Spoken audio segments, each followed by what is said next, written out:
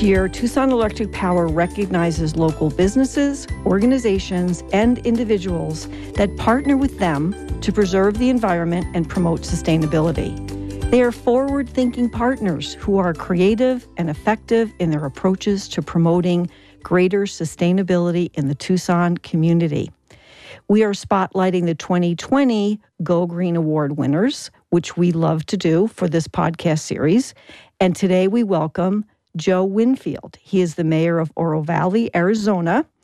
He is the first guest from the Go Green Awards. And I want to share a little bit about you as mayor, Joe. I like this. I read your bio. Thank you. And you did have a long time career with the National Park Service. I did. Which sounded wonderful to me. I mean, living a lot of places, including Denver.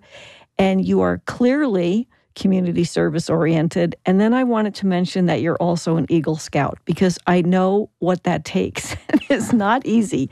It's not for the lighthearted or the whatever I want to say. It's hard to get that. You have to be tenacious and focused. And I think that's a good thing to bring up. So it's great to have you here. And I had a lot of support as a young person. So that's key. You know, it's in doing these podcasts, you just find out about what kinds of things help form people and are part of their success and leave footprints. And I am active in the Girl Scouts, and I go to their awards banquet, and I have done other things to present things to the girls on sustainability. And when you go through the list at their awards breakfast, they go through the list of every famous woman that you can think of, and she was a Girl Scout. And so I think that's why I brought it up. I think it's great, and I think it's wonderful to encourage that in young men and women. So, having just bought a lion's share of Girl Scout cookies, I might add. Can't go wrong. Let's talk about the award. It was the Community Partner Award for, as I said, the Naranja Park and solar power. So tell us about the project that you partnered with TEP to accomplish. Yeah, Naranja Park is a wonderful asset in the town of Oro Valley. It's approximately 200 acres.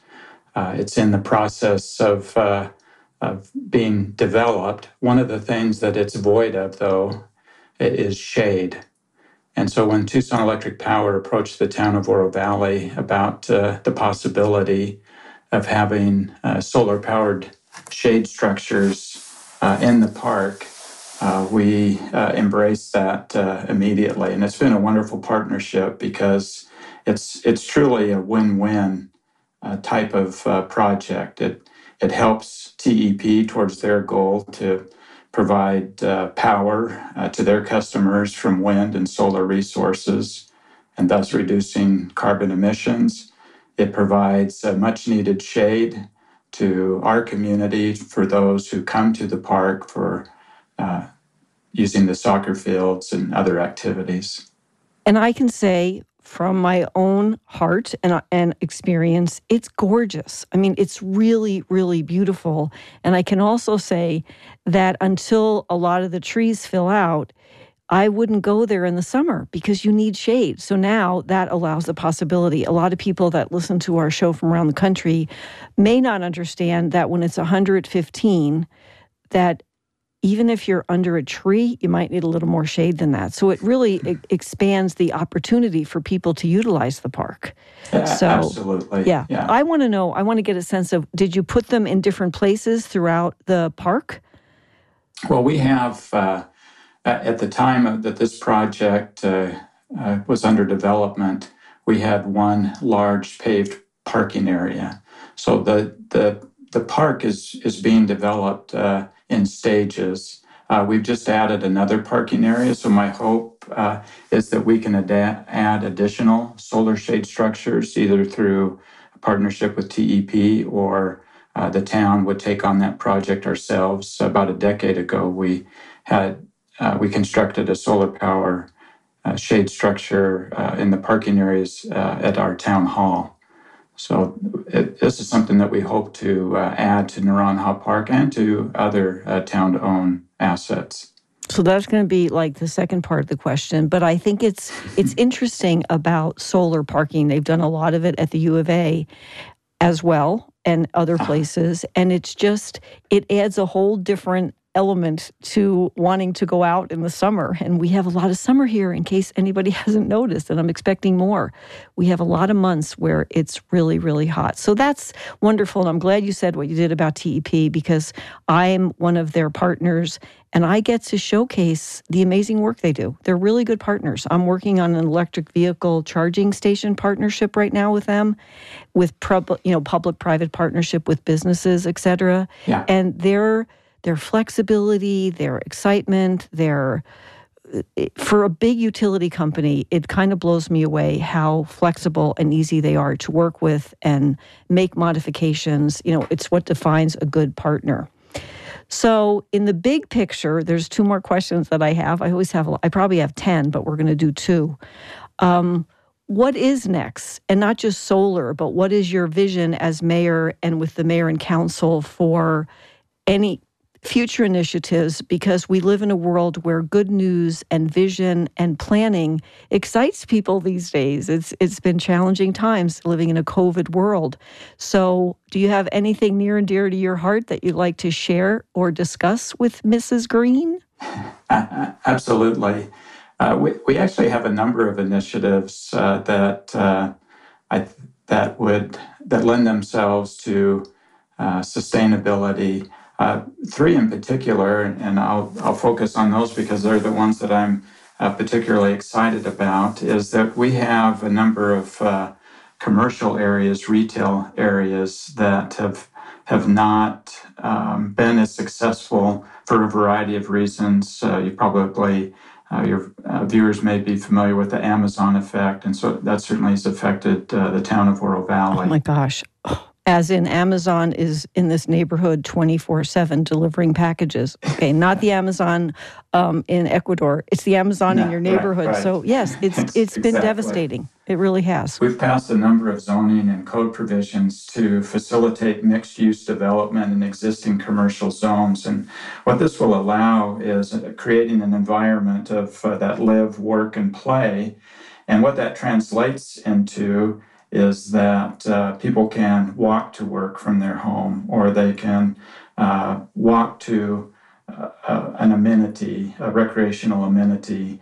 We're looking at one particular regional commercial area that would have an entertainment district as an example. So the byproduct of creating these, or creating more flexibility for mixed-use development, which was originally just a commercial area, commercial district, will be to reduce dependence on the automobile, increase pedestrian access, and I'm really excited about that. Well, I just want to press pause here because that's big and that's very exciting, and Mrs. Green has a big grin on her face. And what you did just now for me is paint a much brighter future for businesses in our community. And I think you're spot on. I mean, it's so sad to drive by big, huge malls, and yet people are busy working to figure out how they can make mixed use out of them. But I'm with you. If there's a place where people can listen to music, if there's a place where they can dine outside, if there's a place where they can gather and go shopping, that's, to me, a picture of the future. And Oro Valley, I'm just going to say this at the risk of upsetting some of my friends in Tucson, city of Tucson, you're much more nimble in making those things happen. And you're known for that. You change things and you change some of the zoning and you make good things happen. So I just had to interrupt you rudely, I hope not rudely, and say kudos, because I think that is the future and will help build sustainable economic development. So go ahead, number two. Yeah, another initiative that I'm excited about is that we have a network of multi-use paths. So these are paved paths that are generally approximately 12 feet in width. They parallel our roadways, but they're separate from the roadway. And we're in the process now of looking to expand that system. It's incredibly popular with our residents. And by expanding that, we will connect parks, schools, the retail centers that I was talking about. And again, what this does is it allows greater pedestrian access to the places that people want to go. So you can virtually ride your bike or walk if you wanted to from Honeybee Canyon, which is to the north of our community, to Tohono Chul, which is to the south. Oh my gosh, that's a big distance. Yes. Yeah, and do that completely off of on these multi-use paths. So again, that translates into lower emissions, reduced use of fossil fuels, creating a more pedestrian-friendly, walkable community. And so I'm excited about that and its implications for the environment. Again, kudos, like major kudos. And I love when people mention things like Tohono Chul Park. To me, another Tucson treasure, a great place to eat, a great place to take your kids or your grandkids or out-of-town visitors. It's one of our favorite spots.